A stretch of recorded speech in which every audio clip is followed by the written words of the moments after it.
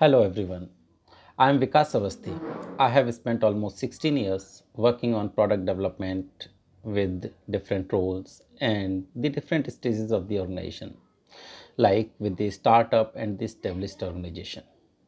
I have figured out product management is not a function of getting right product only. It is a function of overall journey starting from pitch to delivery. Even after delivery, the support is there.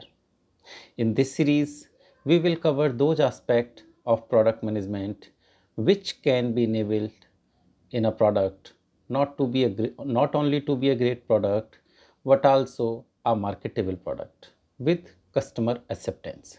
So here marketable product and customer acceptance are the important aspect. In the entire journey, marketing of the product is a big thing. Most of the product managers are not focusing on the position of the product market.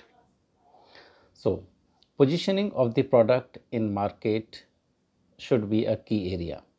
A product manager may or may not be specialized in marketing, but he or she should be having core knowledge and his input will help in doing marketing activities for product success. Marketing is a bigger aspect to cover during the entire product journey.